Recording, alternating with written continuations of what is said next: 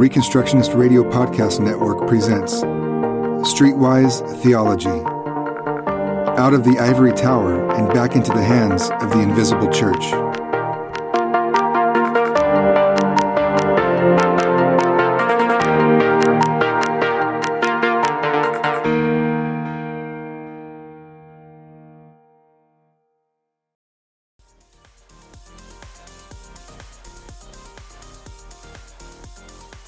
We're live, ladies.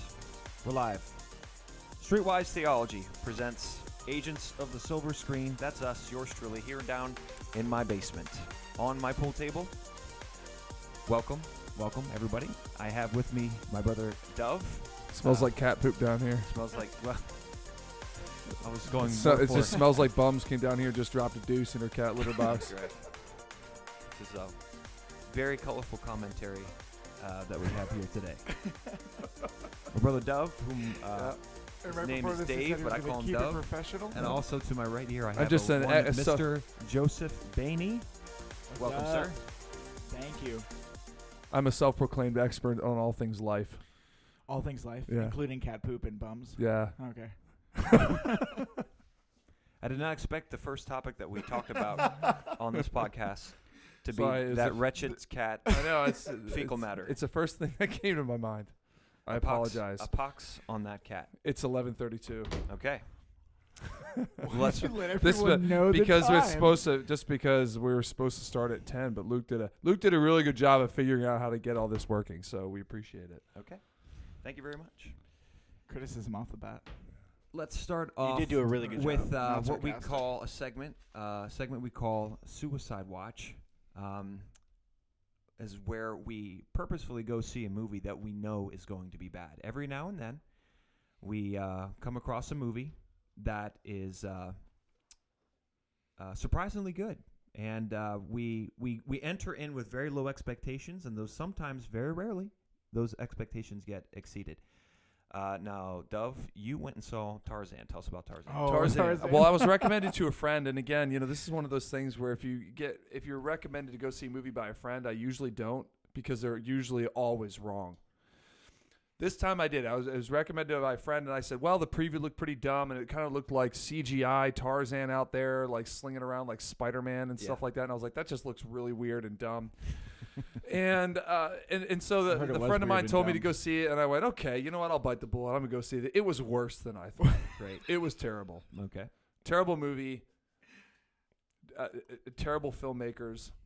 And I really like Christoph Waltz, and he should never have been in that. Christoph Waltz was in that movie? He was in the movie, yeah. And He's so in was a lot Margot of Robbie. things. Oh, yeah. I did know that. She was actually. To be fair, I'll she tell you was what, also in Suicide I'll tell you Squad, what, though. I will say but this about the movie. She didn't she wasn't like at all sexual in the movie. Which is surprising. And for a you know what? movie It with was a man running around in loincloth. Right, and that's what it actually gave the movie appeal, I thought. She was very beautiful in that movie. Okay. Just dressed normal, like almost like a missionary's wife in a way. You know what I mean? Just really not because she's not a plain person, but she was dressed that way, and she was very beautiful. But the rest of it was like, it was like something out of Pocahontas or Bambi or something. Like towards the end, it was like, come to me, all you animals, and we will defeat the evil white men together. I mean, it was bad. I want to be in the room when these studio people or these producers sit around and say, bro, can we make a movie about Tarzan where he like runs with the animals at the end? You know what I'm saying, man? And it's just like so crazy. Like I don't even know why he would run with the animals. Doesn't he kind of do that in the animated feature? He doesn't do it with all the animals, but don't like all of the gorillas band together? Well, I think Yes. the key thing there was But- you said animated. Right, Yeah. yeah. Well, that's true. That's a great point too, though, because I mean we've talked about this before, but like that's the evil of CGI, though, is that before we had CGI, they used to say let's do this, and then we say we could never do that. Yeah. So then like it would limit them from dumb ideas. But now that we have CGI, Well, that stop them from It's- making the Blob. Yeah, okay, fair CGI point. for that terrible movie. That's okay. It stopped certain producers, Right. I guess, from doing things that would have been bad, and now it doesn't. So now they're like, we can animate this. They We can give do life that. to their Like, fantasy. let's talk Yeah. real life movie. Most of these real life movies are not real life movies. It's just like real life looking animated CG. So. Yeah, and you can tell, and but the thing was, like, because you're right, like I would have been okay with gorilla banding together, which they did, but this was all animals. Yeah. We're talking about crocodiles coming up out of the river to join in the fight. Like, Well, I'm it's gotta be gonna grander. lead this It's pack gotta of be wildebeest like a Lion King scene right through the town. I mean, it was really terrible, and just the NEC where Christoph Waltz is about to die. It's like the Crocs came right at the right moment to help Tarzan. I'm like, okay, guys, this is just so over the top. Did he fall off a cliff? Oh, wait, what?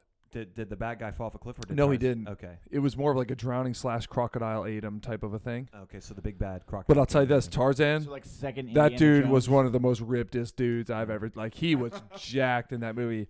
But they had these stupid vine swinging scenes where they're like going to swing down onto this train. And Onto a train it's like, in the okay, jungle? and I'm thinking in my head, I'm like, I know this is way over the top and it's already stupid, so why not, right? And I'm like, okay, the vine is probably this long. They're going to swing down onto the train and get on the train. I get it. No, we're going to swing around on the same vine for about 30 seconds and knock all of on the moving train, and we're going to, on one vine, and we're going to knock all of this guards that happen to be on the top of the train Right. off. Oh, okay. Yeah. With Samuel L. Jackson on my back. Wait, I was like, Samuel this is Samuel L. Jackson. this is movie? beyond stupid. He is in that movie. Yeah, he's but in that. it was Dude, pretty- there's it a was lot beyond- of big names in that movie. I don't know what they were thinking. That's what I want to know. I want to know why. Christoph Waltz, Margot Robbie, I wanna know Samuel why L. so many self-respecting actors and actresses allow themselves to be in these movies. Like, are they not given the script until the very end? Like, do they film the I whole don't know. movie? They're contractually obligated to sort of be in it after they sign something, and then they read the script and like, oh, this is terrible. Why did I choose that? I don't know. That's why I say I want to be in the studio or the room with these people. Fly on the wall. Yeah, and just be like, what's going through their head, really? I mean, they're just saying, just throw it out there, no one's gonna notice, And then there's idiots like us who go and see the movie. I was gonna say this might be all the consumer's fault. This might You're right. legitimately be. It's It was the my summer, fault. Let's go see a movie. I give Tarzan 1. Oh, 0.5 because Margot Robbie's gorgeous in it, and Yeah. 0.5 because Tarzan is just really ripped, and it takes a lot of work. I was to gonna do that. say, Well, I was gonna yeah. say acting. I was just gonna say like the cast should give it automatically like a decent pointage. Yeah, you got like Christoph 2 or Waltz 3. and- Christoph Waltz is Yeah, awesome. I know. He is good. And I He's I good. mean, I guess I'm not surprised Samuel L. Jackson was in it. He kind of is in everything. So. Well, yeah, he. It's rare. It's rare, I think, for him to like turn down a role. I don't know if he just gets so many offers. Yeah. But it seems to me that it's rare that he gets turned down for a role. My suicide watch was, and Duvv, you actually watched this with me, Through the Looking Glass. Oh, yeah, Oh. that's right. That's right. I wanted to hear about this. Is Is Johnny Depp in that one as well? yeah, That's Johnny. a sequel. Yeah, Okay. it's Yes. yes, it is. And Poor Johnny Depp. Speaking I- of actors I- that'll do anything. I've never seen a sequel make so many side characters irrelevant in one film. I mean, they became so irrelevant so fast. She came back into the world and hey, we're all here and we've all been hanging out together and we haven't changed. It's kind of like just the same as you left us. And I one thing that I love about Pixar, the Toy Story, you hear me sing the praises of Pixar 24 hours a day, 7 days a week. Yeah, I think from all three of us probably. Right? Yes. Yeah. The one thing that I loved about Pixar was the fact that when they did Toy Story 1, 2, and 3, they went seamlessly in between each film. They reintroduced the old characters, and they were not irrelevant. They were still irrelevant the whole time, all the way through the series. Every new film that you saw with them in it, you weren't like, okay, what's he doing here? This is weird. He's not contributing anything. Never thought that about any of the side Well, that's true, characters. except for I do want to shout out to Little Bo Peep, who was eliminated in the third She was movie. eliminated, but that's the And- thing. They and- couldn't make her relevant, so they got rid of her. Well, that's Can we true, talk? but also so sad. I Yeah, was just okay, like, okay. Where's It was Little so Bo sad. Peep? It was and sad. she's gone. And Right, she, like, barely got but that's mentioned. that's Pixar's dedication to a good film. We can't use this character, so we're not going to try to force it. That's We're going to true. get rid of her. That's true. Yeah. Okay, that's fair. And Through the Looking Glass, she pops right back in. First off, it started off with a scene that I was like absolutely floored by, and it was Alice commandeering a ship through a storm, and it was so Running over away the from top. bad guys. Yeah, running away from I guess Chinese pirates, What? and Yeah. I'm not making this up. So I believe you. she commandeers this vessel, and she's MacGyvering her way around the rocks, right? And it was so outlandish and so ridiculous that I thought she was dreaming. I kept telling Dove, "Oh, she's gonna wake up any second. This is a dream. She's gonna wake up. It's gonna be so. It's like, oh, typical. It was a dream. Nope, didn't wake You were up. not dreaming. I was the one who had to wake up out of the stupor. I had to wake up out of the stupor of believing that this was, some sort of like fantasy. It wasn't. It was completely real. But in a way, it's genius because they kept my attention at the same time. Well, You know, kept in- my in the attention same way, because I'm I was going- like, she's gonna wake up. I'm like, any this is second. so ridiculous that I'm watching it for the sheer shock factor of seeing if they're actually serious about this scene right now. Right. Yes. So this is in real life. This is in real Like, life. it's She not didn't even in wake up. Wonderland? No, she's not in Wonderland yet. This is more outlandish than actually being in Wonderland. I Lewis. said Wonderland was normal. Listen, I compared know. to I this. submit to you that What the did they Mad do? Hatter made more sense in this world that we inhabit than that reality that they try to present. What they do? They in that tipped the film. ship, Yeah, right? but- They turned down the sails on one side, turned them up on the other, and then it tipped the ship sideways to avoid The real thing is, who cares? I kind of think that though that might be a great metaphor for movies today. What? That it made more sense in Wonderland than it did. Yeah, we just talked about Oh. Tarzan. Can we Yeah. talk? Exactly. And We again, talked yeah, about and again, Tarzan. this is like, and too, because people will probably, people listening to this will be like, it's a movie. That's how they're supposed to go. Right. Yes, and you're right, and I do realize that. But there are things, there's over the top, and then there's like really over the top, where it's Right. just ridiculous. Right, but- and you feel like they could have done the scene the same way and had the same effect. Yeah. Just by it seems like so simple that they could do it just so much better than that. There's like better options, Right. And still have the same effect that you want to have. But again, you can't do that and be a feminist. Okay, But- you can't do that. It's impossible. okay, you but have to speaking- create this fantasy world. Okay, I Right. see where you're going. Wait, I was gonna say, speaking of being on the wall, though, there or being a fly on the wall, there is some part of me that wonders if the top executives, right, the ones that are like being funneled all this Yes. money, Yeah. there's some part of me that wonders if they like take bets, like have betting pools, like let's put this in a movie and see probably how do. much money we can make, and Yeah. then like that's I think that And kind they of kill might it be every what's time. fueling. Well, a great feature about my IMDb app is the fact that I visit it often now for movies that I hate in hopes that the movie lost money. And Mm, it looks like Through the Looking Glass lost. From last time I checked, it was like 170 million budget estimated, and it made like $70 million. So I hope they lost 100. so this was on it. except for the movie. fact that it's still through Disney, right? And Disney just made like $5 billion on Rogue One. Yeah, I think so. Transition. Yeah. Okay. Well, real quick question. So that movie was worse than you thought, or better than you thought? Well, actually, it was better than I thought because I didn't even make it through Alice in Wonderland. I had to turn that one off. It was so boring and Yeah. irrelevant and stupid. This one was actually better, and I have to credit Sacha Baron Cohen for that. Yeah, I do. he had a good- yeah. He was in this movie. He was in the movie. He He actually did a good job. he did a good job. So I had to. It was I better than the credit first him. one. It really was. Yeah, it was better. Yeah. I credit him with saving that movie or making something out of nothing. And when I watched the film, I saw his character, and right away his character was interesting to me. And the way that he pulled it off, I wanted to watch him. And Alice was better too. Her character was better. maybe than because the she had a first one. purpose in this one rather than just she was wandering just around nice. aimlessly. She was a like, little going, bit "What's more going on?" nice. She was just a little bit more nice. Had less of a tude. Oh, and there was a great scene in there. Rest in peace, Alan Rickman. Wait, what? He He's- played the he's in- caterpillar for like 30 seconds. Really? Was Yeah. it filmed before? I guess so because he wasn't in the movie for the rest of Really? the I movie. didn't even It was notice in the that. beginning. Oh. Alan Rickman, don't you know he was the butterfly? Yeah, but I didn't notice that he was there and then go. I didn't even Oh, notice yeah. that in the Yeah, movie. he was. That's sad. Okay, Yeah. speaking Wait, of can I- there and go ahead. Is Alice Through the Looking Glass is that an actual novel? Like is that Through all- the Looking Glass, yeah, it's Through part the look, two. it's yeah. it's like Yeah, you got So Alice Alice in in Wonderland and Alice Through the Looking Glass no, are both not, novels. it's not called by- Alice Through the Looking Glass. The novel is Through the Looking Glass. Oh, okay. That's just what. But it's it is called. based off of a novel. Okay, so they didn't Yes. just like create No. They didn't create one based off the novel, which was Alice in Wonderland, and No. then go, let's make a sequel. Correct, No, yeah. Well, I mean, they did do that, but Okay. they had to butcher another book to do that. Okay, Which awesome. was more outlandish than Lewis Carroll could ever possibly hope to imagine. I know, poor Lewis Carroll. I feel bad. Rip Lewis Carroll Yeah, as rip well. Lewis Carroll. Okay, look. First off, all right. Now that we talked about our suicide watches, it's now time to go on to the main event. Let's talk about Rogue One. Rogue One. Let's do it.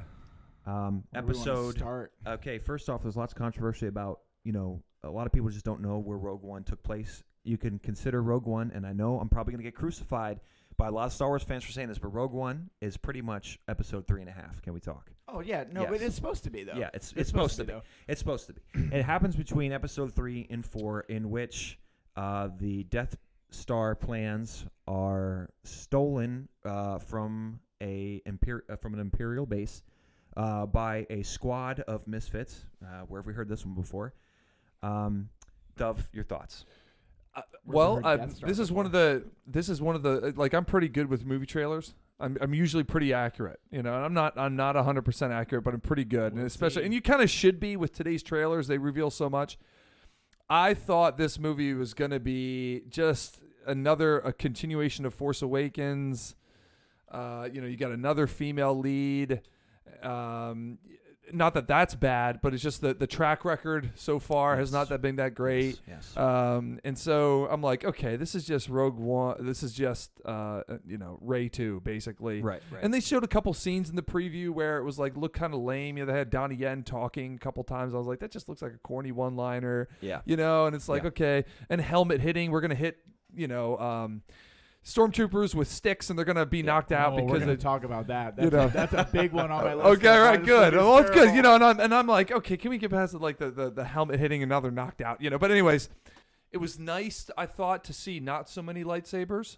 I thought that was nice, and it made when you see too many lightsabers, it kind of lessens the effect of the lightsaber, and you're like, oh, there's another one, and but I will tell you that, like, when the lightsaber came out, and I don't want to like spoil it. Well, everybody's seen it. What the heck? But spoilers. Okay. Let's just put spoiler that alert. out there. Stop listening if you don't want to hear this. Skip But ahead. when the lightsaber did come out at the end, I felt like they really delivered on that, and I was satisfied with. No. I was satisfied with it, at the end when Vader shows up. And they built it up, I thought, really well towards the end. And when he showed up, I immediately, when the lightsaber came out, I went, "It's over. They have no chance. They're done. Right. They're giant." But they did have a. Okay, hang on a second. Right, yeah. Okay, synopsis. Okay, right. Synopsis. But I mean, overall, I thought it was good. I was entertained by the movie. I thought they had a really cool the scene where they had that when using the Death Star weapon. And they won, and they had that explosion scene, and the explosion lasted forever. I thought that was a really cool scene. I thought, I've never seen that in a movie before. And 7. I would give it a solid 7 out of 10. I enjoyed it. It was better than the preview, and I was wrong about the preview. You're saying that was a 7 out of 10? Really? Yeah, before I said 6 or 7, I would probably say a 7. Okay. I mean, because I did enjoy it. I can't think of too many things that I hated about it. All right, Mr. Baney. Bold words. Okay, Yeah, go ahead, how man. much of this do you want me to get into? Oh, here? man. Well, All right. just give us your feelings on the movie, my Okay, friend. so I have been wondering if what kind of a theater you see movies in tends to change how you feel about a movie. Yes. Because I tend to go to see big movies like this in like an IMAX theater, and this time we didn't. It was like a spur of the moment. Let's go see it. So we went to our nearest theater, which is like it's okay, but the sound was not nearly as strong. I think it's interesting that such a big movie was ever even seen as a spur of the moment movie. I didn't want to see it. So okay, I guess. Oh, you didn't even want to see it in the beginning. So I guess I should start by saying this. I've been thinking from the get-go that Disney is gonna just give us crap. And just use it as a ticket for money. Like they're just. I would agree with that. Seeing Force Awakens, absolutely. So okay, I actually gave Disney the benefit of the doubt, and I said that like episode 7 and 8, and maybe like one of the spin-offs will be really, really good, and then it'll like lose quality over time because they just wanted to print money. And then we can get into the fact that I don't really think either of the first two have been that great. Yeah. I actually like Force Awakens a lot more than this one. Right. But I can't even believe. But that. anyway, My ears hurt. So okay, so I am gonna say though, So what I did say about this was I was really jaded after Force Awakens, and then I was kind of like, all right, I'm gonna give them one chance for these spin-off movies. I was like, I'll go see this. If it's awesome, then I'll continue to see them until they go bad. Or if it's bad, then I'm never going to see another one in theaters again. I'll watch them, but I'm probably not going to go see them in theaters. The spin-off movies, I will see episode 8 and 9. Right. And so that was kind of my feeling. And so, yeah, it was a spur-of-the-moment decision. We were like, let's go see a movie. And we were like, what do we want to see? And there was no times for Moana, so we went to see Rogue One. Oh boy! Oh, that's great. That's what that was happened. probably better anyway. Oh. Yeah, it probably was. Yeah, it probably was. So I've heard it's really good, actually. So anyway, we went to see it, but the theater wasn't great. The quality wasn't great. The sound really was off, I thought. So that might have hurt it a This little is bit. irrelevant to the Okay. story, All my right. friend. All right, irrelevant. So specifically, I thought that all of the movie, like, that builds up until the end, I think is just trash. Like, I think the acting of the two main characters, they're not likable at all. Wow. At the end of the movie, okay. huge, They could have used some help. spoilers. I guess huge spoilers. I should. I honestly, there's a point at the end where they look like they're gonna die, the two main characters, and then they don't. They kill the evil guy, right? And so when they do that, I honestly shouted no in the theaters. I shouted no. I want them to die. Wow. Kill them. Oh, Do my not word. kill all these interesting side characters and let these two trash main characters live. I shouted no in the theater out loud. Athena had to tell me to be quiet. So even though they did die, that didn't satisfy. No, so they did die eventually. Okay. When they nuked the whole planet, they died. So then I was Right. like, okay, that's satisfied. That was one of the better parts of the movie. So When the main characters died, he's like, "This is the best part." I just really thought the whole story is based around what, Jin and Cassian, is that the Yeah, that's right. Yeah. Cassian, yeah. So it's based around them. So they actually had interesting side characters, but those interactions are all informed by the interactions between the main two characters, which I just thought was terrible. So I thought the acting was awful for the two of them. I thought the acting was terrible. I thought their characters were not only so lame, they were so cookie cutter. Like, just that whole intro scene where she sees her mom die. And I'm just like, come Right. on, we can't come up with anything else that's remotely interesting. This is Okay. repetitive. Wow. The last character that we saw on Star Wars, I submit to you, that was not a cookie cutter. Was Okay, probably fair Obi-Wan Kenobi in the first 3 episodes. Yeah, okay. That was probably less. There was no person in the episode 7. There's no character that's not a cookie cutter character in episode 7. There's nobody original. I guess in that all I'm movie. thinking is they took 20 years to make the prequels after the first 3, and then they took another 10 years to start making these. But I'm already tired of that. I'm also already tired of the Death Star. There's some part of me that wonders if they had taken this movie and put it a little bit farther in the timeline when we stopped dealing with Death Stars. But after a Death Star shows up in Force Awakens, and you're like, why again? Why is this happening again? Yeah. Death Planet. After that happens, dealing with the original Death Star again was just totally uninteresting to me. Yeah. Wow. Other things I hated was they got Mads Mikkelsen and Forrest Mads Whitaker, Mikkelsen. who are both decent actors. Right. And their characters were actually compelling. Yeah. And then they kill Forrest Whitaker off. That actually scene was kind of interesting. He seemed like he was interesting. Then they kill him off. And I was literally watching the few things that they did well in this movie die off. Yes. I wasn't honestly upset that okay. he died. I wasn't upset that the character died. Yes. I was like, oh, they already killed Forrest Whitaker off. There goes half the talent in the movie. Yes. And then 20 minutes Right. later, So characters you liked, they killed early, and you would have liked to have seen more. well, it of wasn't them. even characters that I liked. They didn't give me Okay. enough to like the character. It was just the actor's good. So I was like, okay, there's bad acting. Oh, Forrest Whitaker's here. He's a decent actor. This is kind of interesting. Oh, he's dead. Okay. All right. So also left with is Mads Mikkelsen. I really liked Mads in I know. that. I thought he love looked cool. Mads too. And yeah. so I was like, okay, great. So we still have Mads, and then they killed him off in a really lame scene, and I was like, all right, well, there goes the whole movie. Yeah. And so You're like not just that. You're like, can only please go kill down. up. Please hurry up and You kill can off only the go two main down from here. characters. what? You can only go down from here I after gotcha. they killed off Yeah, Mads. it was both times. That's funny, both man. times it can only go down from here. I also thought the motivations for the characters, I thought they were giant plot holes. They essentially get Jin to help Cassian find Forrest Whitaker's character by claiming that they will give her a free pass. How can they guarantee a free pass when the Empire has control of the galaxy? That doesn't make any sense. Yeah. The Empire's taken Sure. over. So how the rebels we know you have a track record and you could be taken in and captured at any time. We found you in this little tank where they were transporting you as a prisoner. Now you can hide with us. Right, exactly. What's a free pass mean? You get Yeah. to chill with the queen? Is that it? You get to be her servant?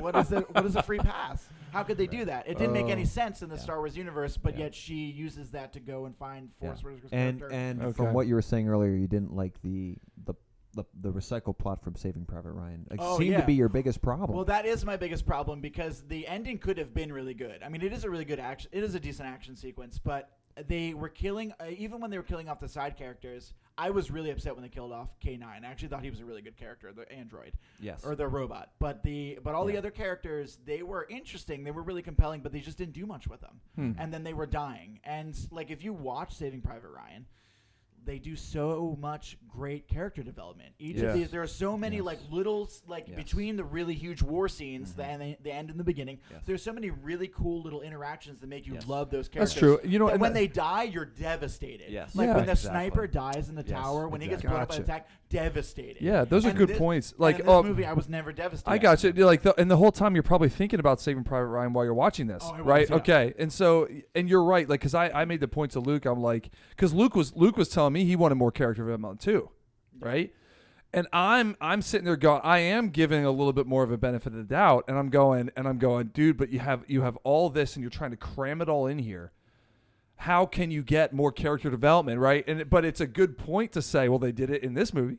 Right, exactly. They did it in Saving Private Ryan. Yes. You know, but I mean, maybe there was a half-hour extra time length, maybe right. on that. That's a very long movie, right? You know, and I'm like, and I told Luke, I was like, maybe, like, I know we can, but like, are we asking too much to try to get too much out of these characters? No, it's Disney, you know, for and crying right. out loud. I mean, they cut a loud fart and a movie comes out. For crying out loud, why can't we spend some money on the plot rather than the stupid CGI for writers? once? Come on, the writers can do it. We know they can do it. They can afford them. And I felt like they did. I felt like they really did compared to Force Awakens. I thought this was like.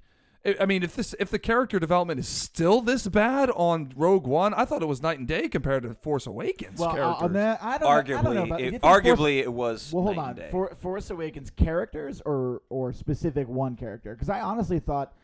They don't. No, all of them. I didn't care about. I didn't care about Han. I didn't care about Luke. I didn't care about anyone. I did not care about any character in that. And I'm not unnostalgic Han. Like, I'm not talking about, like, I love the old Han. Yeah.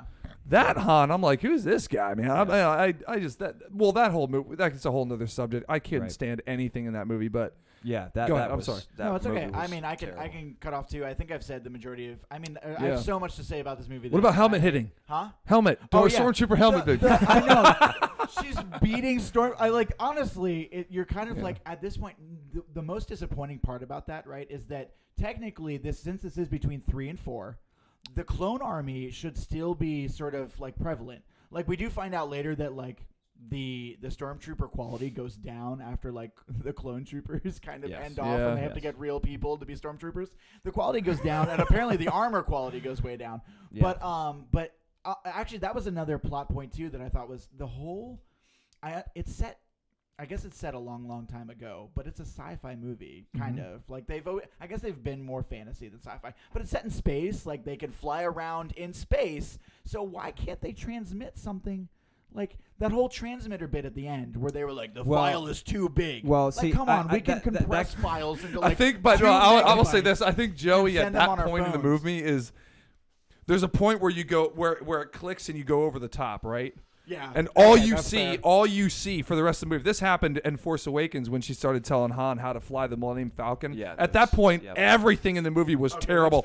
You know, and you're right. You are looking across the line. Yeah. You are looking for bad stuff. You know, but even though those are valid points. Here's what I have to say about that. I think the reason that they can get away with nonsense like that is because they qualify by saying a long time ago. Yeah, okay. It's a long time ago. So, I mean, the technology wasn't there. So, I mean, anything is justifiable because since it's in a galaxy far away, it's sci-fi and it's also Lucas. Fantasy. So you can justify any. That's why you have people. What was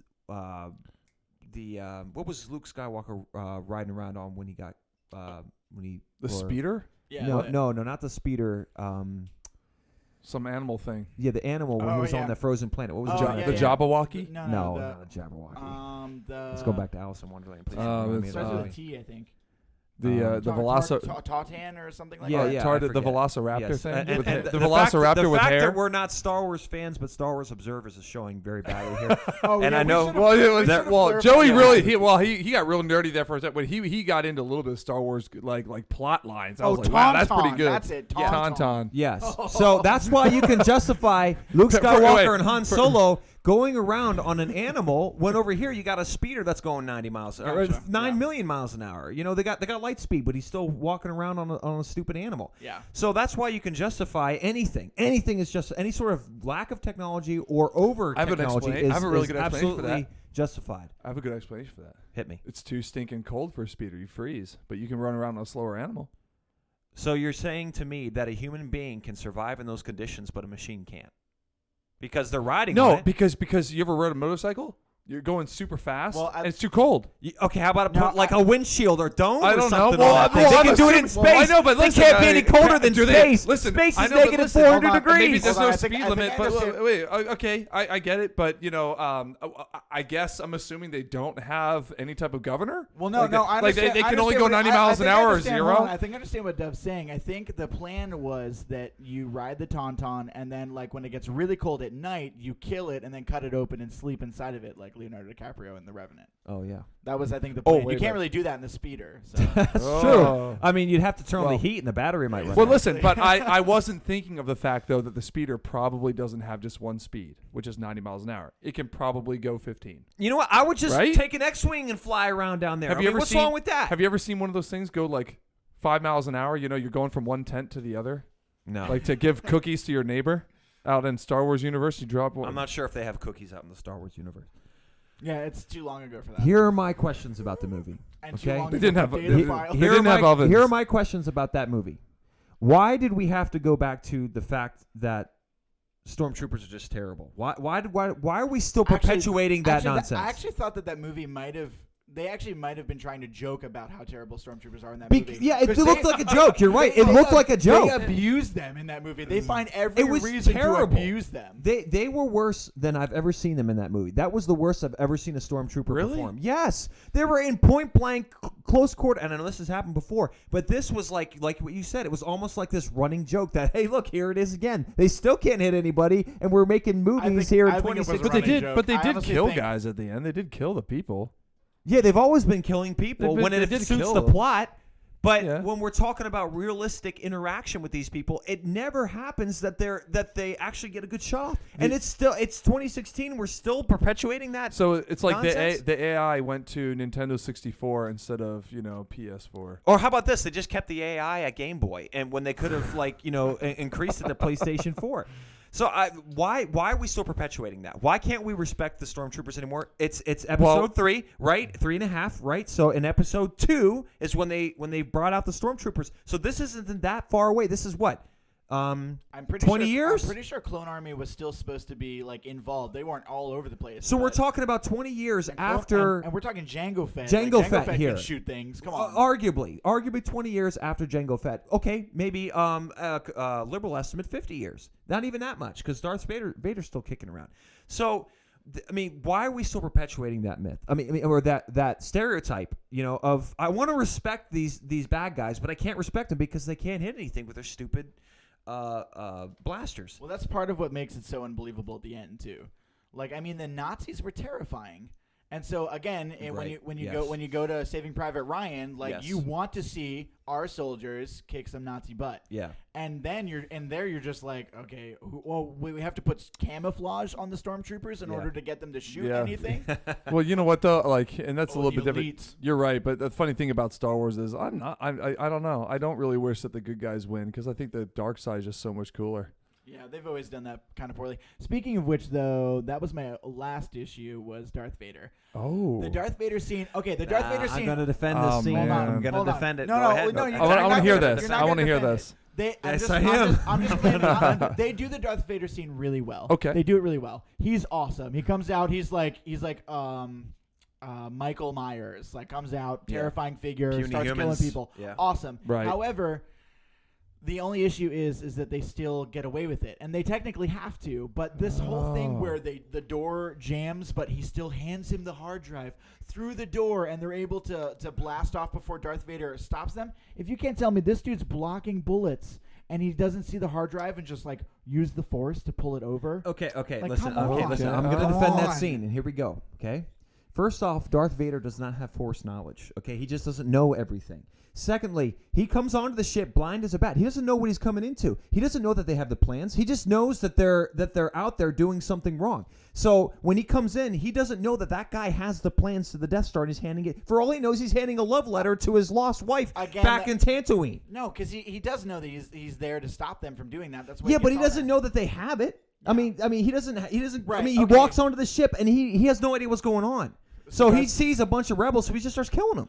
Okay, that's fair, but again, they should have done the scene differently because what they do is the door won't open at all when he steps onto the ship and starts killing people, and then it opens a little bit, and then the guy's like, "Oh, take this for like a really long time." What they should have done is Darth Vader, like the door opens, Darth Vader walks out as soon as the guy hands the other guy the hard drive, so that we get like Darth Vader still killing people. Yeah, but then we wouldn't get the cool lightsaber through the door scene. Yeah, that's the thing. That's I mean, if that's also, can we talk about Leia and the digital CGI face? They also did it to the other guy. I hated that. Sorry, that was just another thing that I hated. Another thing you should never do with CGI is make fake faces for people who are too old that are dead. Well, they're dead. I mean, I actually didn't mind that. I mean, I hated that. Oh, really? I didn't mind. I that. think. Okay. What are you gonna do, dude? Joey, man. What are you gonna At do? this point, Beatty, man, it's all terrible. It's all of it. I think Duvv might be right. There was some point in the movie where I cracked and I was like, I've had enough. I've had enough of all of this garbage. Oh man, that's funny. Well, see, to me, I like you couldn't get worse than delivered. episode 7. So you only had up to go from from there. I did not think it was worse than episode 7. First off, Oh, you man. had interesting characters. Can we talk? Mads Mikkelsen himself, as soon as he shows up on the scene, he's an interesting. That movie suffered from the same thing that terrible movie. I hesitate to even mention this movie, but it is Kingdom of Heaven. They killed off Liam Neeson in the first 20 minutes. He was the coolest. Oh, he was the coolest character. But wait a minute, you want to talk about killing Godfrey. off people? That also reminds me of Godzilla. Did you guys see that one? Yeah. Yes. Yeah, when they get on Bryan Cranston. Yeah. And Yes. that's why I went to see that movie. Yes. And then like killed Bryan him. Cranston's dead in Yes. 15 minutes. Yeah. Another guilty movie Spoiler. is and I hesitate to say this, hesitate to bring this name upon my lips, is Aragon. Okay, Brahm, right? Jeremy Irons. They killed him in the first or half, and then the movie was over for me. It was man, like, I don't care. Jeremy Irons is the man. You pulled that out of there, man. Blast from the past. Aragon. Yeah, but I actually read those books. Those books are decent, but I loved those books, and I actually watched 15 minutes of that movie. My whole family wanted to watch it. I watched 15 minutes, and being an avid book reader of that series, I was like, no, this is terrible. But yeah, so this movie suffered from the same thing. They killed off the most interesting. First off, I don't think Forrest Whitaker was an interesting character at all. I thought he was like, we're supposed to assume that he's a great man, but he just walks on the scene, and we're supposed to assume right off the bat without any evidence. That's true, but to me, he's half cyborg. That's true, but to me, that part, I wasn't even necessarily saying that he was an interesting character, but that scene was the only one that actually interested me. Oh, so okay. like Right. the scene where they have the really weird Lovecraftian creature suck out the guy's brains, right? Yes. Like, Right, that was right. cool. That to me is like Star Wars. Like that's Right, when it yes. gets cool. Yes. And so the fight scene, I mean, again, beating the stormtroopers with a stick was ridiculous. But like when the actual like half Jedi guy comes out and fights, and his friend comes out and helps him, like those were some interesting. Okay, these are Star Wars-esque like scenes. Yes. And I thought that they could have developed Forrest Whitaker's character into something interesting, but instead he's just like a remnant, and then he dies. And you're like, what? He wasn't interesting. But again, there was acting talent there that just like. Well, I think that this movie demonstrates, first off, if there's anything good that came out of this movie for me was the fact that I love Mads Mikkelsen now, because if for him to walk in there and make something out of nothing like what he did, and when he died, I was like, I knew he was going to die, but I was like, there goes the most interesting character. And he's had some of the least amount of screen time. Well, and after it was over, I was like, Mads Mikkelsen is such a good actor that I cared about him more than anybody else in this film, and he's only been on the screen for 10 minutes. Yeah.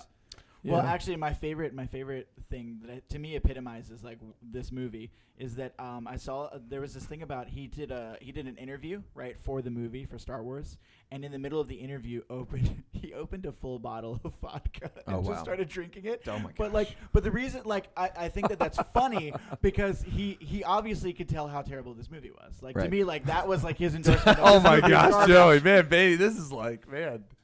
That's funny. I honestly think that the movie, he's stuck doing Star Wars, and he's like, I can't believe my career has come to this. Not only that, but bad Star Wars. So I'm gonna end my rant here, my tirade here. I'm gonna end my tirade here by saying that I gave this movie a 4 out of 10. Okay. And I so see 3 points away from And I see I'm stuck between a 3 and a 4, but I'll give it a 4. But I see Force Awakens as a 6 out of 10. So.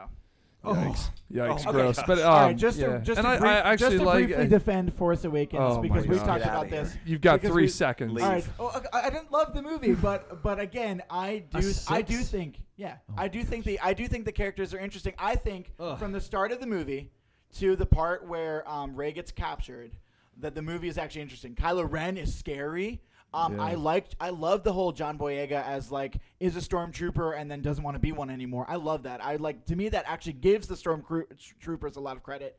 I like the fighter pilot, even though he doesn't get a lot of character development. And I like Rey, honestly. I like Rey, and then it all goes crazy when she gets captured and then she's just using the Force randomly. And once she gets captured, I know. I hear you. That's Not fine. go into I just wanted to defend it because I think the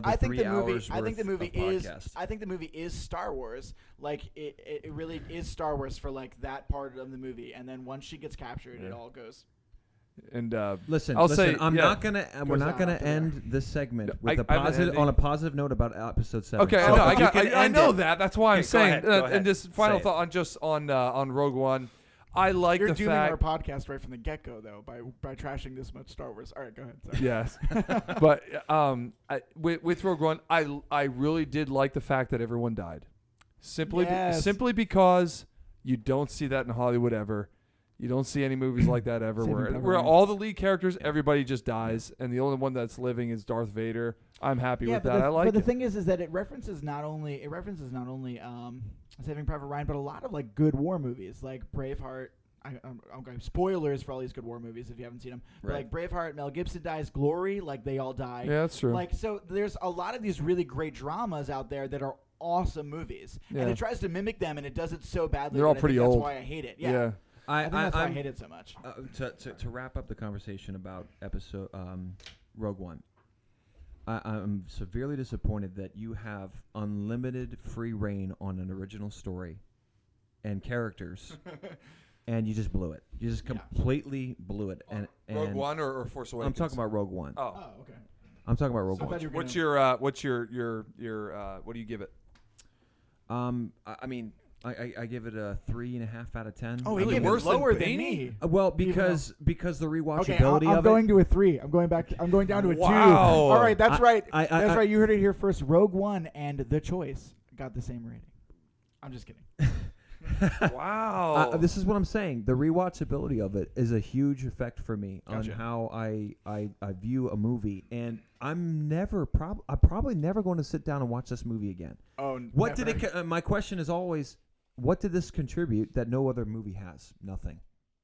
It contributed nothing. We've seen this plot before. Mimicked. We've seen these characters before. It just mimicked. Yeah. And you had 30 years of prep time, arguably, to think about this and do something with it. You had unlimited free reign. You took the reins away from George Lucas, so you could say, "Hey, we're going to do this," and George Lucas says, how they say jump. George Lucas says how high.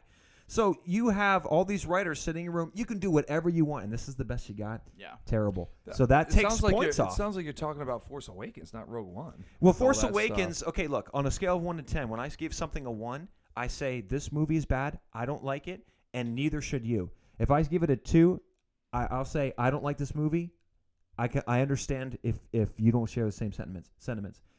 But if I give something a 1, I'm saying I don't like it, and you should not like it either. Episode 7 is a 1. I don't like it. Nobody should like it. And if you, my friend, are out there and you are a Star Wars fan, I'm talking to you. Do not call yourself a Star Wars fan and give Episode 7 any kind of praise. There, I said it. I'm willing to defend it to death. That is a hill I am willing to die on. Oh, my. Anyway, can we moving on to the next segment. Okay. Lists. We're going with lists. This month, we decided to go with greatest villains to hit the silver screen. Ooh. Now, you can justify, obviously we had time to think about this because this required a lot of meditation. You can justify these villains any way, shape, or form. Now, if you say the Joker is the greatest villain to hit the silver screen, you have to justify some sort of form that Joker took on the silver screen. But you can't be like, Joker's the greatest villain because I read a comic book about him. No, okay, you can't do that. Okay, we're talking about people related that have been on the screen. In the screen. Okay, Got you it. can't Yeah, justify Heath Ledger Joker, which I know you're going to do. And I understand why. I understand why. Yeah. But you can't say, well, he's great because he represents the ultimate. He represents the comic book Joker. I'm not going to accept that He because doesn't actually. So. right. Yeah. So I know you're ready for that, but I'm just bringing that up as an example. That makes sense. All right, Joseph, let's go Preemptively with jumping- your. Actually, don't start with me Oh, because don't I actually start want to with hear you. what you guys have. Okay. and Oh then- man, look at that. He All right, defers. fine. I'll go first. Sorry, Okay. sorry.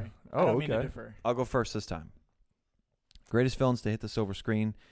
Wait. Do they know it's top 5? Did you say top 5? Top Okay. five. Top five. Top Are five. you going to specify what? According movie to Luke. Yeah, I'm going to justify these. The top 4, I'm going to say are subjective, but I'm going to argue that number 1 is objective. Ooh, I'm excited. This is why I wanted to start with you. But also, are you going to start from 5 and go I'm to going 1? to start from 5 Okay, and go cool. to 1.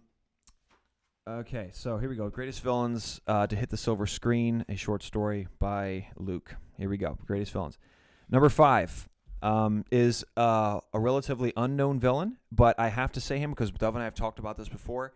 Number 5 is a one Harlan de Groot, played by Woody Harrelson from Out of the Furnace. Good villain. Good choice. I had to say this because a That's a mark good of a choice. good silver screen villain is the fact that every time he's on screen, I'm uncomfortable. I'm scared.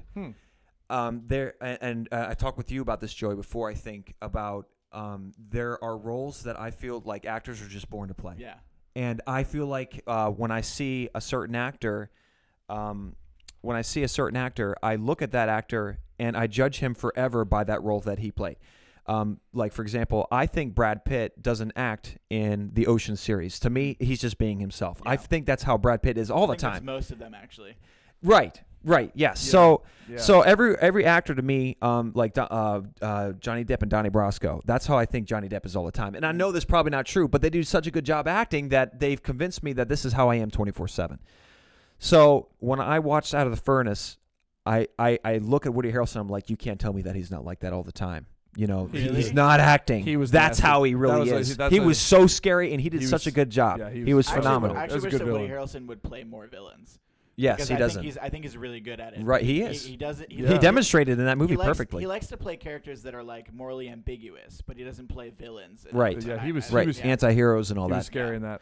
He was unbelievably scary in Yeah. that movie. Every time he was That's a on really good screen, one. I just was not comfortable, and I was actually scared of him. My honorable mention in that category, number 5, would be Boggs, played by Mark Ralston from Shawshank Redemption, another character who I was just every time he was around. Number 4, you said? He was he's the honorable mention for that for honorable number mention. 5. Okay. That every time he was around, I was just like, this guy. I'm scared of him. I'm scared of this guy. Yeah. So Man, good choices. Those are great. Okay, number 4. I'm gonna go with. I didn't have an honorable mention for this one because I couldn't think of one. But number 4 would be Biff, played by Thomas Wilson from Back to the Future. Oh, okay. I have to say Biff because I think he represents a bully that we all know in our life. That person. It's interesting that Biff, Marty McFly never defeats Biff. Never. He's always running from him. He gets chased in and beat up in Back to the Future Part 1. Back to the Future Part 2, he gets beat up again. And Back to the Future Part 3, he gets drug around by a horse. And doesn't he ultimately get defeated by Doc Brown in Back to the Future Part 3? remember. I forget who I haven't defeats watched 3 in Biff. forever, so, It's been a while, so it might have actually been Marty McFly, but consider the fact that he had not it was in episode 1, it was George McFly that defeated Biff. Marty never did. He never defeated him. And there are those people in our lives. I think Biff is a good representation of those people in our lives that are just bigger and stronger than you, and they're always going to beat you no matter what you do. And I think he's a great villain in that respect. I didn't have an honorable mention for that one. That's good.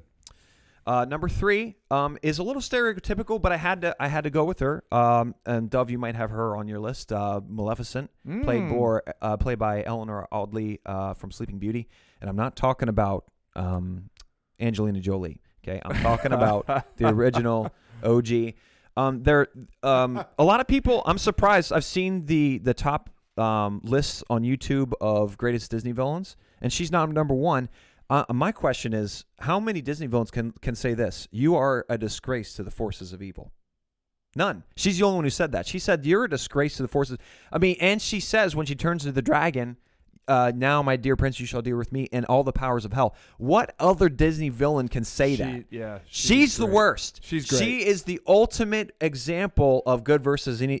There's nothing good in her. There's nothing good. She lives black heart. She lives to further the destinies of all that is wicked. Yeah. Oh. So, do you like her because she owns her evil? Like she actually admits to it? Yeah. Yeah. Yes. Whoever that lady. There's no. Yeah. She's like not like in the new Sleeping Beauty, the live action one where she's like got this like twins. She's just misunderstood. No, there's nothing misunderstood about this character. She's the ultimate evil. Represented by the most basic story we all know: the knight storms the castle, defeats the dragon, saves the damsel in distress. She represents that character perfectly, and she brings that character to she has no identity crisis. She's evil. She's wicked. She must be destroyed. Yeah. And that's exactly what they do. That evil die and good endure. It came down to good versus evil. It's great, and she's very entertaining to watch. Yes, and and not to mention very scary. Yeah. When she meets it, when Aurora meets her upstairs in the spindle right there. Oh, yes, that was scary. I know.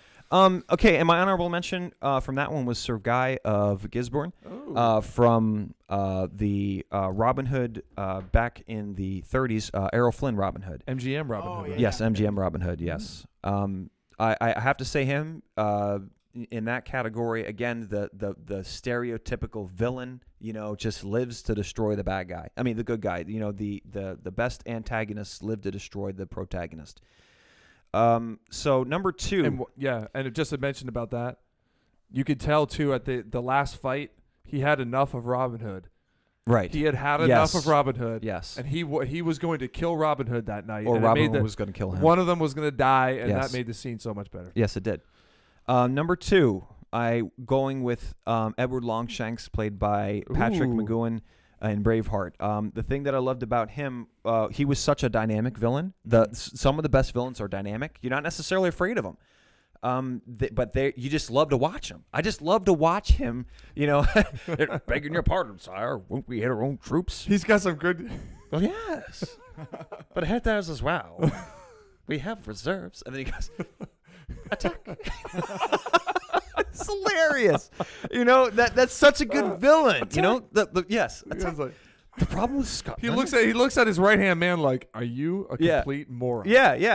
Of course we're gonna shoot into our own troops, you idiot. Yes. Yeah. The problem with Scotland is that it's full of Scots. This villain, he's such a dynamic villain, that you can't decide whether you hate him or you love him. I mean, at the end, obviously you hate him. He's such a good bad guy. So well acted. And the fact that I've never seen Patrick McGoohan before and haven't seen him since just says, like, where did this fresh of breath air come from? This guy is a genius. He played such a dynamic villain that was, what advice would you give me on the present situation? We could go forever on that. I have a comment about that. Yeah. Fresh of breath air. I like it. Yes. Oh my God. Fresh of breath air. So just an absolute pleasure and joy to watch. And my honorable mention on this one, I know there's a lot of people out there who would say this next villain I'm about to say is better than Patrick McGoohan, but to me, I think Patrick was better. The honorable mention would be Colonel Hans Landa for Christoph Waltz from Inglourious Basterds. I've actually he did never a good job. seen Inglourious. Okay. And I when I was composing this list, Athena said to me, she was like, "Oh, Christoph Waltz." Yeah, Christoph Waltz. He was pretty nasty in that movie. Well, he was another very dynamic villain in that movie. Yeah. Just an incredible bad guy. Kind of put him on the scene for Hollywood, okay, this guy is real. He's for real. After that, he was in all these other movies, Tarzan notwithstanding. So, but that's the first one I saw him in. He does a good job.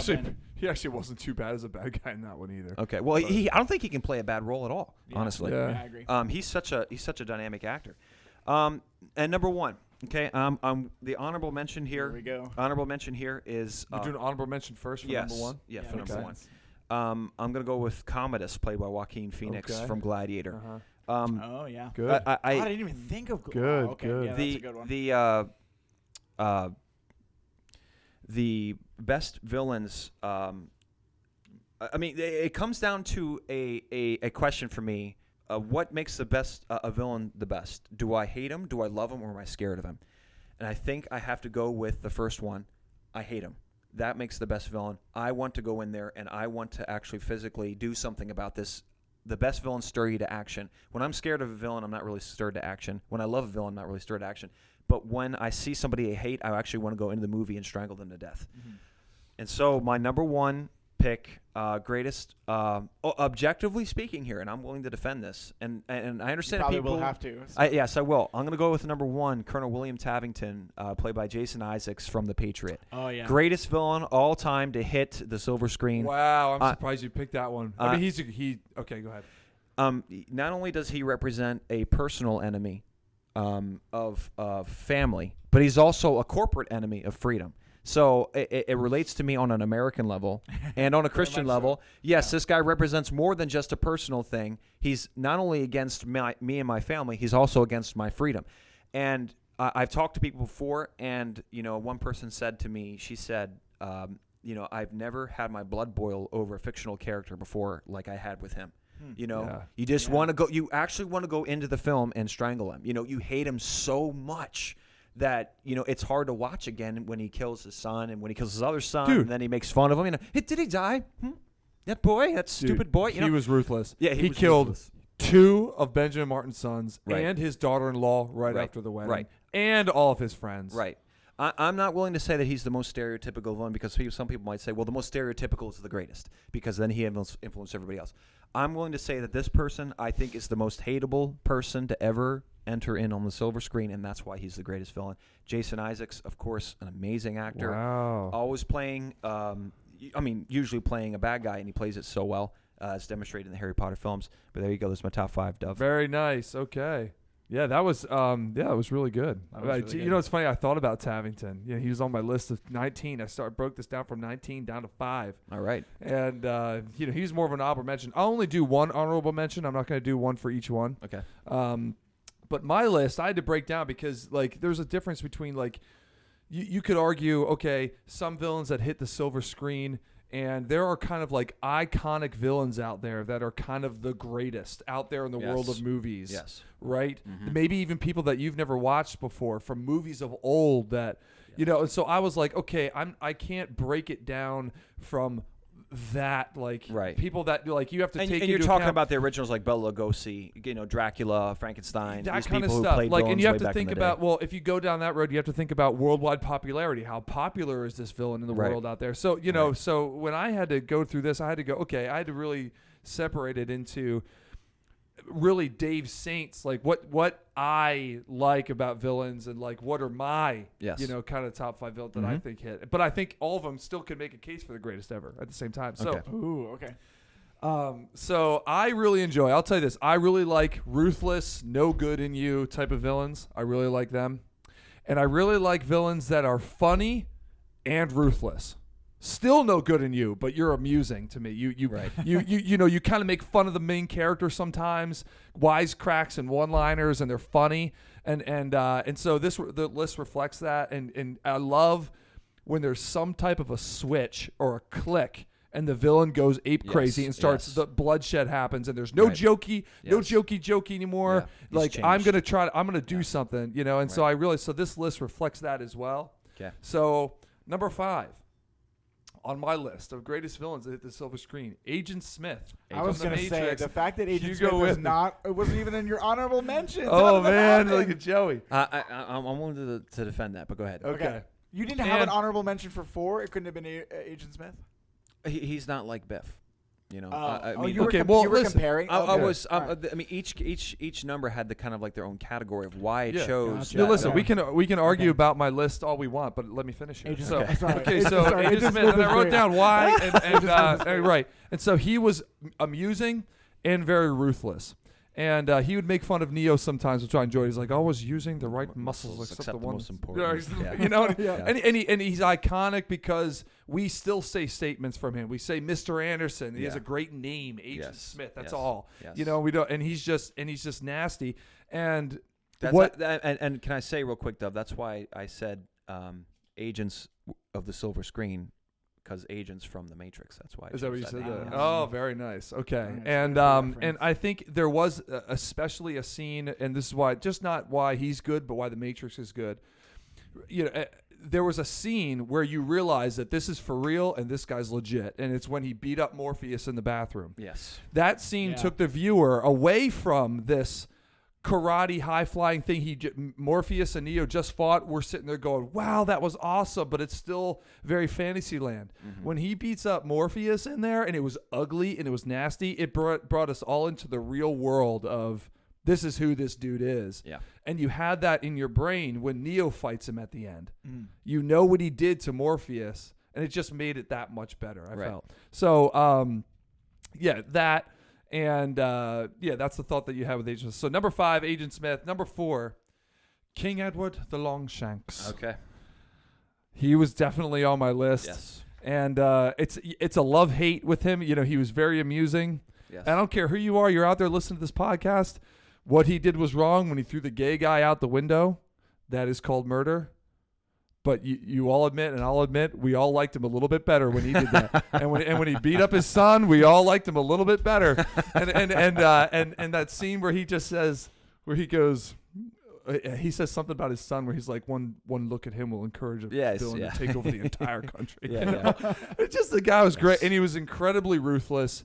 All he wanted to do was kill William Wallace at the end of his life. No mercy in him. But he was one of those guys that I enjoyed because he was funny, and ruthless, at the same time. And you get a lot of good quotes from him, I think. And some of his noticeable, really horrible things that you really hate, where you hate him. Yeah, Prima Nocta. Yeah, let's talk about Prima Nocta. Okay, that is when you go, I hate this guy. Yes. Okay, and then he throws the gay out the window. Then you go, I like this guy. Yeah. Okay, but that's number 4 on my list. Number 3, Captain Hook. From the movie Hook, Dustin Hoffman. Yeah, Dustin Hoffman. By far, Dustin Hoffman's greatest performance ever. There's no question. Yes. And he was scary because you remember the first scene when I was a kid watching that first scene with the hook going through the wall up the stairs, taking the kids. Scary. And then they come in. The housemaid's like, and the children were screaming. Oh, right. And it's like, oh my, scary. Captain Hook came and then he turn on some lights around here. Yeah, and then he takes Jack. Right? Brainwashes Jack. Yeah. Right. All because I hate Peter Pan. I'm like, finally, thank you. Yeah. This would not even work in a modern movie today. The word hate, are you kidding me? Yeah. He hated Peter Pan so bad. But he was also very funny throughout the entire movie until Rufio. Where Rufio makes fun of him, then he just straight up kills Rufio. Yeah. I'm like, okay, this guy, ruthless, maniacal, murderous, funny villain played by an awesome actor in Dustin Hoffman. So I love them. Captain Hook. Number 2, Commodus, Gladiator. Yes. Played by Joaquin Phoenix. There's no villain I hated more than Joaquin Phoenix. And I just was wishing, as Luke said during this whole movie, I'm going, would someone just please kill this guy already? He murders his dad. Yeah. That's the first thing. He's just horrible. He murders his dad, first of all. Murders, what's his name? Russell Crowe's family. Right. But when you really hate him, when you really start really badly, is when he talked about their deaths to him. Oh, yeah. Remember when he's talking about, they tell me that. Yeah, yeah, and he just goes off. You just want him to die at that point. Yes. And then another point you want him to die is when he's being a pervert to his sister and saying, you're going to provide me with an heir. And then you just want him to die. And on top of that, suggests to being a pervert to her son, to his own nephew. Yeah. Which is not surprising given the Romans. Yeah. Yeah. And so, but I actually had this thought after the movie was over and I left. I hated him so much. And I had this thought in my head. I'm like, if I hate this guy this much, they did a really stinking good job of making a really good villain because I really hate this guy. And that was the thought I had. Yeah. So that's number 2. Okay. Because I hated him. So he was not funny. Right. But he was just bloodthirsty animal. Anyway, number 1. Number 1. Luke can probably guess who this is. No, you can't. Can you really? Ratigan. Yes, it is Ratigan. Ratigan. From the Great Mouse Detective. Yes. Joey's like, are you kidding me? Okay, here's why. Listen, I don't know. I can't make a case for the greatest villain ever with this guy. But here's the thing. I was never more scared of any villain in my life than when I saw him switch at the end of that. Yes. What a great scene. That movie. Underestimated Disney film. Absolutely. Do you remember this, Joey? Or yeah, no? I'm trying to recollect. So Okay. I've seen it. I just When I was a kid, I said, underrated. Like I said, underrated. When well, I was maybe. when I was a kid, I like remember watching it as a kid, and maybe actually I might need to go back and watch it now because now there's a part of me that wonders if that scene is scary enough that that's why I didn't watch it anymore. Professor Ratigan. Yeah, it's actually Professor. There's a lot of messed up scenes in that movie. But he the whole time he's jokey and he's funny and he has a lot of good quotes and stuff like that where he's just funny. All this stuff. Until Basil gets him at the end and he just clicks and goes crazy and it was absolutely scary. It's the most scared I've ever been of any villain that I've ever seen since. And here's a big reason why I have him at my number one. That scene still bothers me. Oh.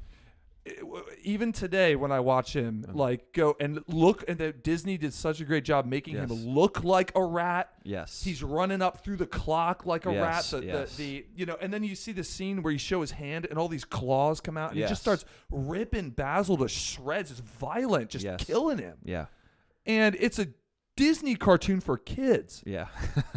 And I'm watching this and Basil can't do anything. He's helpless and he's killing him. Right. And Basil is dying, and I'm sitting there, and I'm like, I am scared. Like this guy scares me. Right. And to this day, when I watch it, it's still a bothering scene. So for me, maybe not out there in a silver screen, but for me in my life, Professor Ratigan, number one villain. Thank you very much. I'm done. Awesome. And it's very fitting that he was played by Vincent Price, who had a very long history with horror films. Yeah. All right, Mr. Baney. Right. Okay, so the way I'm going to do it is give you my top 5, and then I'll do some honorable mentions at the end. Okay. Can I have one honorable mention before you go? Yeah, one honorable mention. Yeah, you had one I can't believe you haven't mentioned this, Luke. Because this guy, I had a real hard time getting this guy off my top 5, and it took me a long time, a good 15 minutes of thinking. Sid, Toy Story. Oh thank you. Honorable mention, and I had a really tough time with that one. Yeah he was a great bad guy. Great bad guy. This is ludicrous. Hey, Bozo, you got any brains in there? The worst part too, when you're like, this is a bad kid, is when his sister starts to tell on him. Yes. He goes, she's lying. Yes. Whatever she says, it's not true. Yeah. We all know a Sid, man. We all grew up with that kid. Yes, sir. Yes, we did. Well, he also always I guess to me anyway, he always represented someone you knew. Yes. In your life. Yes, we all know Sid. I always knew a kid. He's relatable to some kids. Yeah, every grade in elementary school and middle school, I was like, oh yeah. Okay, so the way mine works, just briefly, is that a lot of times, most of these villains for me are ones that are believable in terms of reflecting real life. Most of my villains are okay, I could see this being a person in real life. So Luke's then. Yeah. Right? Being a person in real life, and also I think there's probably some room for just the way some of these characters, a lot of mine, they tend to be characters who you almost want to believe, if that makes sense. I think a lot of your villains are ones that are I'm evil, and they're kind of willing to admit it, whereas a lot of mine are sort of not. And so therefore it's kind of one of those things where you are stuck sort of wondering about them, I guess, if that makes sense. So, okay. So to start then, number 5 for me is Frank Costello, played by Jack Nicholson in The Departed. Oh, yes. Okay. So this one is probably a weird one because a lot of people tend to go for The Shining with Jack Nicholson and being a villain. I thought you were going to say that in a second, and I was like, oh, okay, yeah. No, so I'm going with this one. The reason I actually go with him, for a couple of reasons. He's just like a dirtbag. Yeah. But the thing is so the thing about his character in The Shining is he's really scary in The Shining. He does a great job. Right. But the thing about it is effectively the Overlook takes over him, and that's why he's so terrible. Right. Whereas he's just an awful human being in The Departed. Yes. And that's what makes him so believable to me. Yes. Is he's just terrible. You want this sick person to just like, you want him to be gone. You want him to be out of this movie. And the other reason I give it to him is because I don't know if you guys know the story, but the scene where he's like trying to figure out the sort of mole or the rat, right? Yes. In his group, and he's at the table. I think he's having lunch or something with Leonardo DiCaprio's character, and he pulls the gun on him. Mm-hmm. That wasn't actually planned in the movie. So that reaction that Leonardo DiCaprio gives is raw. Oh. Jack Nicholson brought a real gun to the set and pulls it on him in that scene. This is what I've read anyway. Okay. And pulls it on him in that scene, and it wasn't scripted. Wow. Very nice. Oh. Okay, so that's my number 5. Number 4, because I felt that this actor needed mentioning because he just does such a good job in everything. Bill the Butcher Cutting. This is from Gangs of New York. Yeah. Gangs of New York. Gangs of New York. Daniel Day-Lewis. He was good. So man. part of the reason I give him, part of the reason he's on this list for me is because I actually saw that movie and didn't know until years later that was Daniel Day-Lewis. So that's great acting by him. So he is just incredible acting. Like what? Someone was Beanie, seriously? Come on, dude. Someone was like, how old are you when you saw that? Like 3? No. I was probably like 13 or 14 when I saw that movie. Okay, all right. 13 or 14 when I saw the movie, and I knew Daniel Day-Lewis. Like I love Last of the Mohicans. Yeah. So I knew Daniel Day-Lewis. I'd watched movies of his. Wow. I watched that whole movie hating this character, but this whole idea of it being that time period and him being this sort of character, it's totally believable to me. Yes. That's actually 2 Scorsese movies in a row as well. Okay. So maybe Scorsese just does a good job of that as an actor. But I watched that movie hating him the entire time. He was really brutal. Yeah, and then a very realistic bully of a person. Yeah. Like that was totally believable that he would be. Especially with his kid, with Cameron Diaz, and then she showed like the scar. Like that's right. Yeah, he's disgusting. Yeah. So he's disgusting, but again, to me, he represents a person that I could totally believe would exist. Yes. Right. Yes. Kind of like Woody Harrelson's guy. Yes. Yeah. Right. Absolutely. Yeah. That's right. Absolutely. Okay. So he does a great job of that. But yeah, I saw that. Like someone years later was like, "Oh yeah, Daniel Day-Lewis is so great in Gangs of New York," and I was like, "Who is he playing Gangs of New York?" They were like, "He's the butcher." Baby, that's one. Baby, like, listen, baby, that's one where you sit there and you go, maybe I should keep my mouth shut. Yeah, I know. Because I might lose credibility. Well, okay. To be fair, we did have the internet at this point, so I didn't actually say in conversation who did he play. Oh, I went and clicked IMDb, and I was like, you were saved. He was the butcher. Hawkeye was the butcher. Yeah. Say it ain't so. So that one. Number 4. So that one's my number 4. Number 3, Hannibal Lecter. Hannibal Lecter. Okay. Can we talk? Yeah. Let's Hannibal talk. Lecter. Let's talk. So Hannibal Lecter, I love because of the way he is so intelligent, but he's so suave. Like he just he's got all this classical training. He's just he's this person who epitomizes intelligence, intellect. But I love the representation in Hannibal Lecter of because we live in a society that prioritizes intellectualism, right, and education, which I don't necessarily think is a bad thing, right. But when you do that, and that alone, right, it and you see the way it corrupts someone, right? Yes. This super intelligent character, right?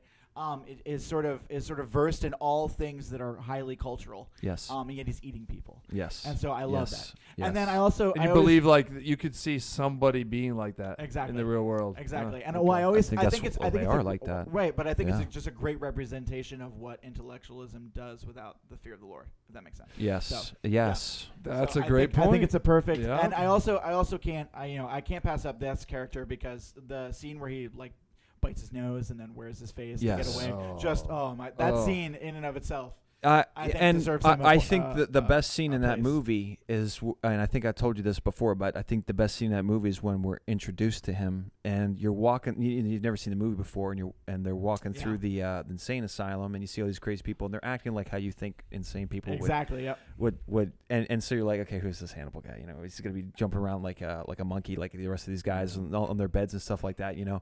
And then you walk up to his cell, and he's just standing there all nice and straight, and he's got a smile on his face, and it's not like this like, hey, I'm crazy smile. It's like I'm perfectly sane individual smile, and like I'm so happy that you're here. And it was so off-putting, and you knew right away, okay, we're dealing with a different type of villain here. This is not like the rest of the Tourette's syndrome people like you would expect.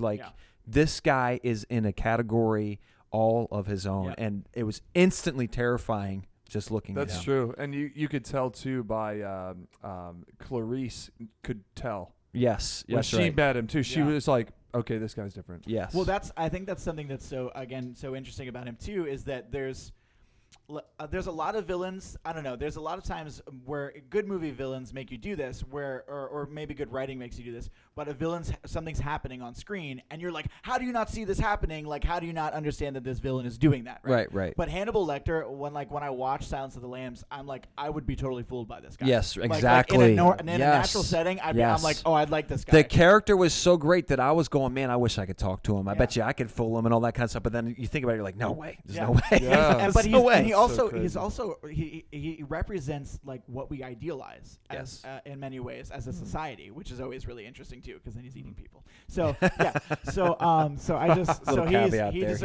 deserves a mention, and I was really conflicted over him on where to put him on this list. Okay. Because he fights with number 2, which is going to be the Joker.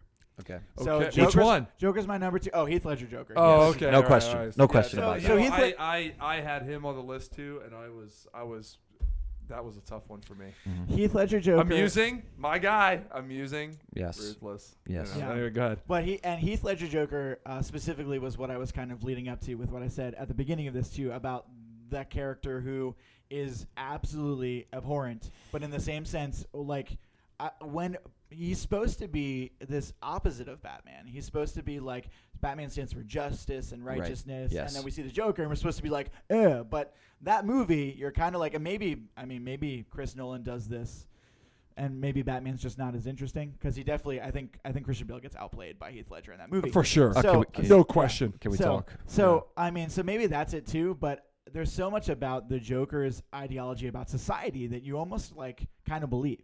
That you're kind of with him at the end of the movie, not like in all the really insane ways necessarily, but there's a lot of like, when I watched that movie, there was a lot of me that was like, his analysis about society is really kind of on point, even though obviously he goes about it in a way I would never. So yeah. Yes. Right. I don't know. He's very convincing, I guess. The greatest description of the Joker, of his character, was given by Michael Caine. You know, some men just want to watch the world burn. Yeah. You know, and so Heath Ledger embodied that. You know, this inexplicable desire for chaos, because it's an antithetical to Batman, who has an inexplicable desire to see justice done, and to see order. Mm-hmm. And then you have the bad guy with an inexplicable desire to see chaos. Mm-hmm. You know, the two are completely opposed. Mm-hmm. And Heath Ledger just did a great job of relaying that I have no purpose here except to destroy any semblance of it. Yeah, you know. Yeah. And just a quick point, too, about that one. Like, when I was thinking about Heath Ledger's Joker, I thought about, man, you could have and I thought about doing this, but I couldn't. But you could have a separate category of what do good villains do. Yeah. And I think one good thing good villains do, and you can have a category of movie villains that act like this, is the audience almost goes to see them before they go see the main hero. Yeah, it's true. Certainly true of that movie. Yes, people went true. to see it because they wanted to see the Joker again. I think again. they went to see it because he like Batman. Batman Begins is really good. So I went to see it for Batman, and you came out kind of excited about the Joker. So. Plus, he saw there's death throughout the. You know what I mean? It's like that added all kinds of fuel. Yeah, that's I true. felt. But that's I mean, that's one where I went. I'm like, I'm excited to see a new Joker. Because we haven't seen a good one since Jack Nicholson, really, back then. You know, and Jack Nicholson wasn't even good. It was just different. Terrible. I actually think Jack Nicholson does a good job, but obviously I think Heath Ledger is superior. So yeah. I don't think he's the anarchist Joker. That's true. And I do think that he's far superior to anything else we've seen on. I think a guy died because of it, for goodness sakes. Yeah, that's true too. So I mean, maybe that's why he's on this list. You know, I've seen that meme on the internet too, going around of the different types of Jokers. You know, and Heath Ledger was the anarchist, but you know what? At the end of the day, that's the one that's most like the Joker. The character of the Joker is desire to see chaos, to remove any semblance of order from the world. And we're going to go back to this really quick because it ties into my point for number one. Okay. So number one, I have Anton Chigurh from No Country for Old Men. He was an honorable mention for me. I took him off. Yeah. So I have Anton there. Wow. I have Anton there because I see that movie in a way that I think you can also maybe see The Dark Knight in as well. But the reason I love that character so much and just love that the book and the movie is that he is like a symbolic representation of a lot of people call him the Grim Reaper, Right. but I call it like to me he's a symbolic representation of the devil. Mm-hmm. And so like and you have Tommy Lee Jones's character is supposed to kind of like symbolize God in this scenario, right? And then what's the actor who plays? Josh Brolin. Josh Brolin. Thank you. Llewellyn Moss. Yeah, and Josh Brolin is sort of like representative of humanity. Yes. Right? And sort of being caught, right? And sort of in between there. But I think Anton Chigurh gets it for me because every scene he enters, you feel helpless about. There's like no like fighting back. There's like nothing in that movie where you're like, okay, the forces of good are gonna kick this guy's butt. He shows up and he just like, and you're done. Like that was it. And so, and I don't know. So to me, that feeling of helplessness, there's not many villains that really characterize that for me. Like you always have hope. Yes. And in that movie, you just don't like. Right. Like he shows up with like Woody Harrelson's Yes. character, right? Yeah. Like Woody Harrelson's supposed to be this like crazy agent who like he assassinates people and he's supposed to be really good at his job, and he just gets like destroyed. Yes. Like there's no like they fight or there's no like shootout or anything like that. There's no struggle. He just like walks No into struggle. his room and you're just like, oh, he's done. And I don't know. So there's that helplessness, but then to tie that back to the Joker as well. I see them both as sort of being representative of like the devil, I guess, in that sense. Yes. If that makes sense. Wow. Because makes a lot of sense. Specifically, I tie that back to the Joker as well because of Harvey Dent in The Dark Knight. Because Harvey Dent is sort of representative of man in that to me, right? And so Harvey Dent sort of like is sort of pushed by the devil, the Joker, and then and that's when he like becomes really sort of like goes crazy, right, and becomes Two-Face. Does that make sense? So in both of those, I think that it's really kind of interesting to see the play out between three characters, one that sort of represents like ultimate good, and one that sort of represents ultimate evil, and then like this character that's in between. And sort of is pressure, and the pressure is sort of put on them by evil, and the way they sort of crumble to it, if that makes sense. Yeah, good list, man. Yeah. Who were your honorable mentions? Okay, so some honorable mentions. My first honorable mention is John Fitzgerald from The Revenant. So he and What a great character. Yeah, I remember Phenomenal. I remember Luke coming back from the theater going, dude, Leo was great, but Tom Hardy in that was Tom awesome. Hardy I remember stole Luke came back and was like, he was I really really wanted Leonardo DiCaprio to win an Oscar that year, so I was happy he finally got his Oscar after all these chances. But Tom Hardy deserved the nomination and the Oscar. That's true. Yeah. You're absolutely right about that. I mean, I don't know. Of all, I mean, I'm disappointed in that film because of all the great performances by Leonardo DiCaprio. Yeah. This is the one he gets the Oscar for, and he just looked helpless and confused for 3 hours. Yeah. And I'm not saying he did a bad job. I'm not saying it's easy to do that. Yeah. But I just feel like, I mean, it wasn't exactly the most dynamic character I've ever seen in my life. Yeah. He is definitely, his performance in The Departed was a lot better. Yeah. There's other movies. Blood Diamond, can we talk? Yeah. Was a lot better. He should have won the Oscar for those. Yeah. And this is the one he wins for. I was disappointed that the Oscar, first off, DiCaprio should have gotten like 3 or 4 Oscars before he got this. Yeah. Mm-hmm. And secondly, the Oscar, as you said, should have gone to Tom Hardy. Yeah, I think Tom Hardy deserved that Oscar, and I just again, Tom Hardy's character for Fitzgerald is so believable in that. Again, I'm like, this would totally be a person, and just the way he talks, he's constantly like the way he's talking about the way life has treated him, and I actually watched that movie and watched him. And cringed because I actually had a coworker who reminded me a lot like him. Like if my coworker was put in this situation, would be like exactly the same way. And so for me, this coworker was not a good person. So, so I was kind of, I don't know, watching that movie was so believable to me what he did, and the way he portrayed that character. I was like, okay, this makes sense for a character. So that's a one honorable mention. The other one I was going to go to is HAL 9000 from 2001: A Space Odyssey. Oh my gosh. So HAL really also competed for my list because I think that HAL is the best representation of technology gone wrong.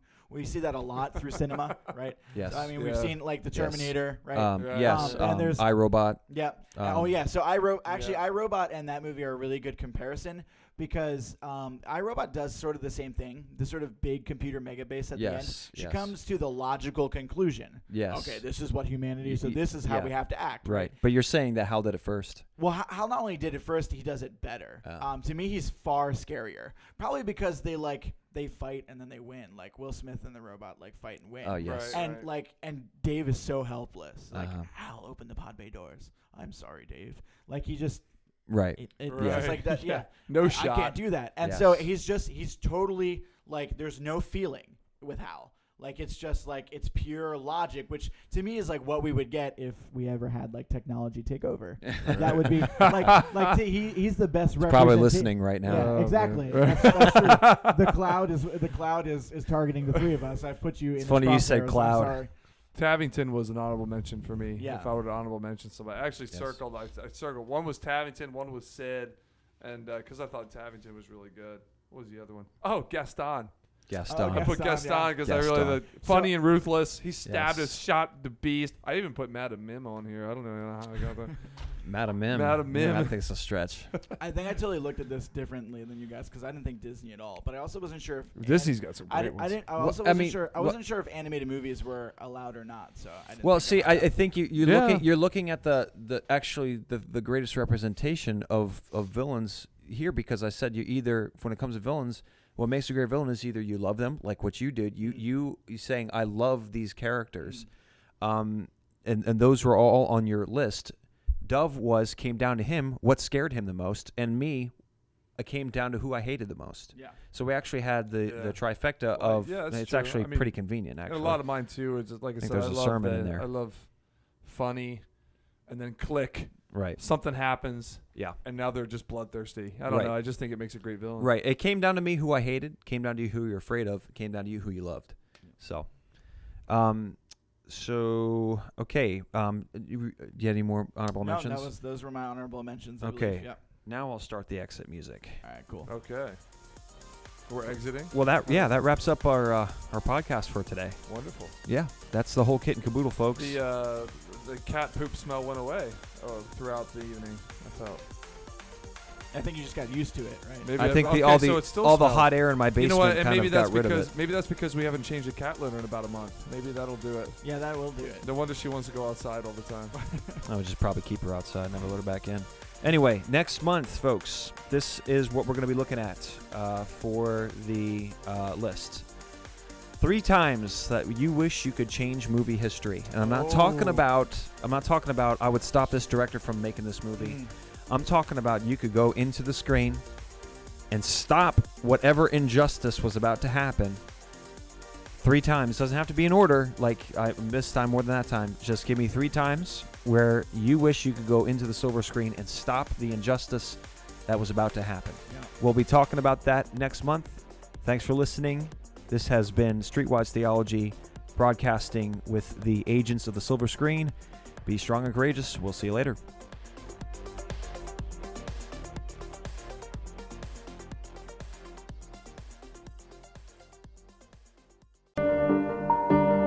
Thanks for listening to Streetwise Theology, brought to you by the Mid-Atlantic Reformation Society and Reconstructionist Radio. Please visit reconstructionistradio.com and thinkandreform.org.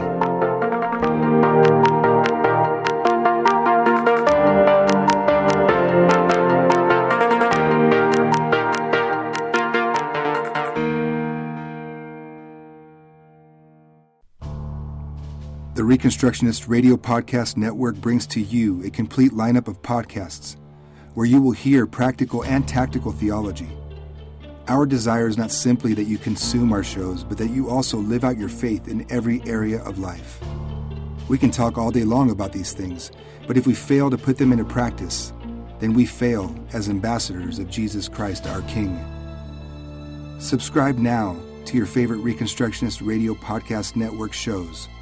Or you can subscribe to the Reconstructionist Radio Master Feed, where all of the content we produce, including the audiobooks and audio articles, will pop up as soon as they are available. And don't forget to visit reconstructionistradio.com to volunteer as a narrator or to partner with this ministry financially. May the Holy Spirit stir you into action for Christ and His kingdom.